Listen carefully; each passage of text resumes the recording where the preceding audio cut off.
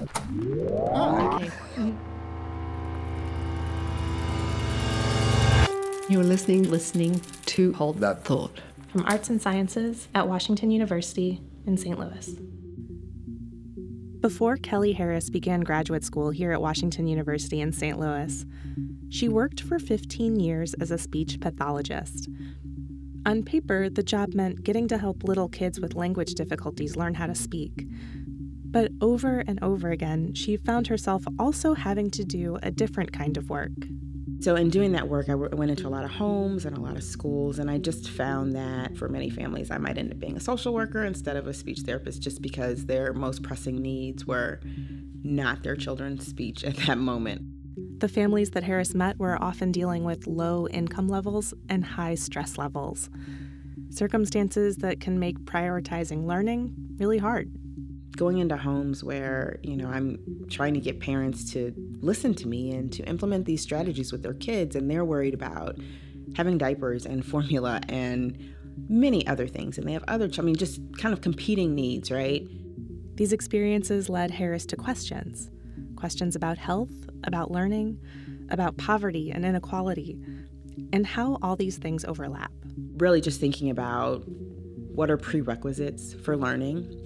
Why does being healthy matter? Why does, if your primary need is anything from breathing, having an asthma exacerbation to just a toothache, does that impact a child's ability to attend in the classroom, to actively participate, and to really take in information? In order to look into these kinds of issues, Harris decided to go back to school herself to pursue a PhD in education. Here at WashU, some of her recent work focuses on one health problem in particular: asthma. There are a few things about asthma that make it important when thinking about the intersection of health and school learning. So it's the number one reason that children miss school. It is a chronic condition. The medications used to treat asthma have a host of side effects that can impact learning. So there are a lot of ways that asthma can impact a student's success in school. But asthma does not affect all students at the same rate or in the same way. Statistics do show that asthma disproportionately impacts poor children and minority children in urban centers. That's right. You would think, or at least I thought, that something like asthma would be pretty evenly spread out. But in reality, kids who live in urban areas are much more likely to have it. This is true across the country. St. Louis, home to Washington University, is no exception. I've done some studies that have looked at the whole region. So St. Louis City, St. Louis County, St. Charles County. And when you look at the whole region, the entire city is this one big hotspot where asthma rates are really high. But as Harris found, just saying asthma rates are really high in the city isn't really giving the full picture. So one of the things that I wanted to do is look at the city and figure out, is there variation that we just lose when we look at a broader region? And what I found is that there is. Zoomed out, the city of St. Louis looks like one giant asthma hotspot. But when Harris zoomed in and looked closer, she saw a more complex picture. So I took all of the zip codes in the city and surrounding zip codes, so any neighboring zip code along the entire boundary of the city, so places like Maplewood, Richmond Heights, that borders the city, Clayton, and so on, north to south. I took all of those zip codes and said, okay, is there any group that has significantly higher rates that are, statistically significant, and then the same thing for lower rates? Zip code by zip code, she found that asthma rates do vary. And one part of the city stood out. In areas in North City, asthma rates are definitely higher. To understand what was going on, Harris again turned to maps. This time, though, instead of mapping something that's there, like high rates of asthma, she discovered something that's not there. She found something missing from North St. Louis: doctors. Geographically, if you look at the city of St. Louis, pediatricians and asthma and allergy immunology physicians that would treat asthma are heavily concentrated in the Central Corridor and South. So our two major children's hospitals are St. Louis Children's Hospital and Cardinal Glennon, and those are, within a couple miles of each other, Central and South. So that leaves the entire north side of the city that's a good distance away from care. So I mapped actual pediatricians and physicians in the city, and there's less than 10%, I want to say less than 5% north. So that's very few physicians to treat a large number of children. Traveling a longer distance to see a doctor can be a challenge for any family, especially if you don't have good options for transportation. If you don't have a car and you're reliant on public transportation to get there, that's a time factor. A time factor that can easily turn into a stress factor. In some cases, taking time off for a child's doctor's visit means not getting paid, or even worse, losing your job. And unfortunately, a lack of access to healthcare is not the only stress that kids with asthma and their families face in North St. Louis. Those are also areas where public housing is more heavily concentrated, where violent crime rates tend to be higher. Both of these things are also linked to higher rates of asthma. One of the things that's associated with asthma are housing conditions, which is a reason that public housing is thought to be associated with asthma as well, in terms of building materials and housing condition in general. So I looked at age of housing in the city, and it's all pretty consistently old, right? Most of the city has a lot of old housing, older than like 1950. But there's still a difference in rates. As we've been discussing, asthma rates in North St. Louis are higher. On the other hand, in certain parts of South St. Louis, the rates are actually much lower. Those households tend to have higher incomes. More research needs to be done to prove cause and effect for these differences, but Harris has some theories. So I wonder if maybe higher incomes allow families to better maintain their housing. And so then I looked at kind of city-deemed condemned housing, so houses that the city has said are in unlivable condition, and that is very heavily concentrated in areas in North St. Louis City, and in the same areas where you find higher asthma.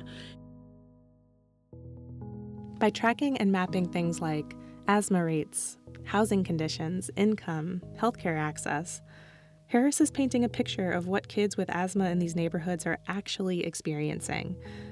We know asthma is linked with poverty, but why exactly is that true?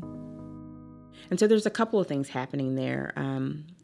Conditions in deteriorating housing are bad for health, and in particular for children who have asthma. That's one. When you think about crime, and well, why would crime be associated with asthma? One of the thoughts is that children are kept indoors more because neighborhoods are thought to be unsafe and in conditions that may be more poor in kind of quality. All of these things can cause stress, which in itself is a trigger for asthma symptoms.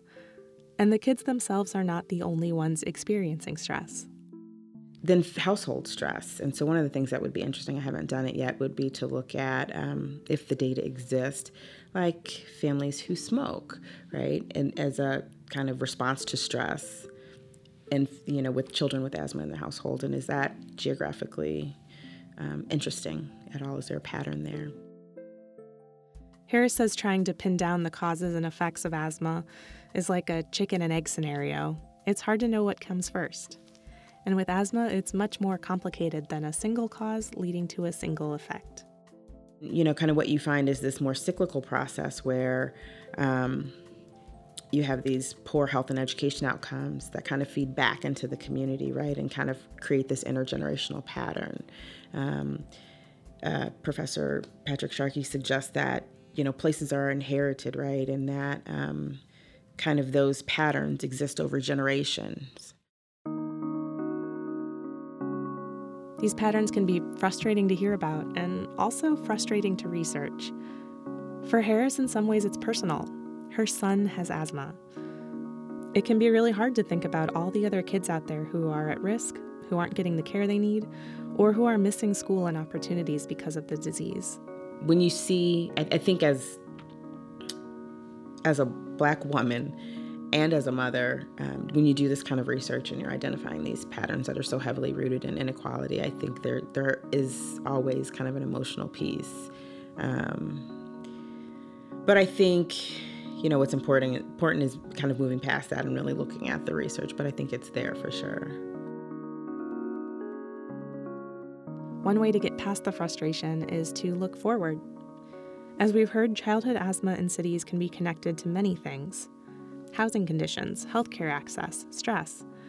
Harris believes that solutions to the problem can and should be just as interconnected.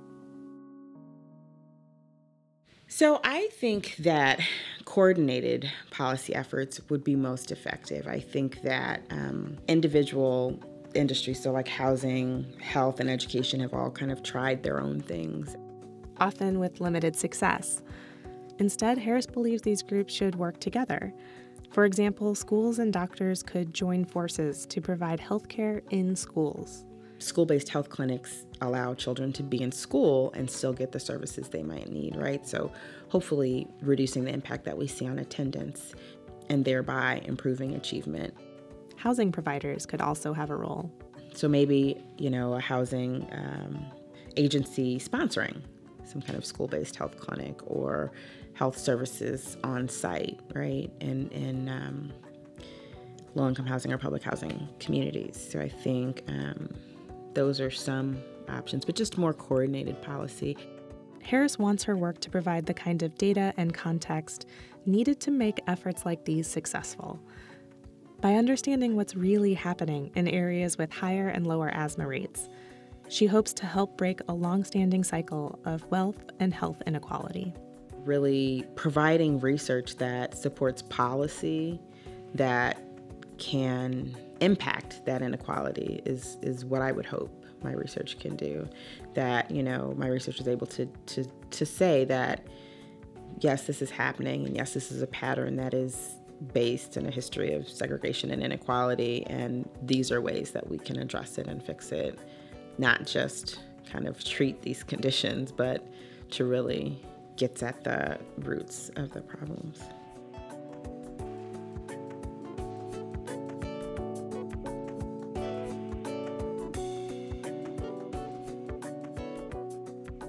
A big thank you to Kelly Harris for joining Hold That Thought. For many more ideas to explore, you can find us on Facebook, Twitter, or at holdthatthought.wustl.edu. Thank you for listening.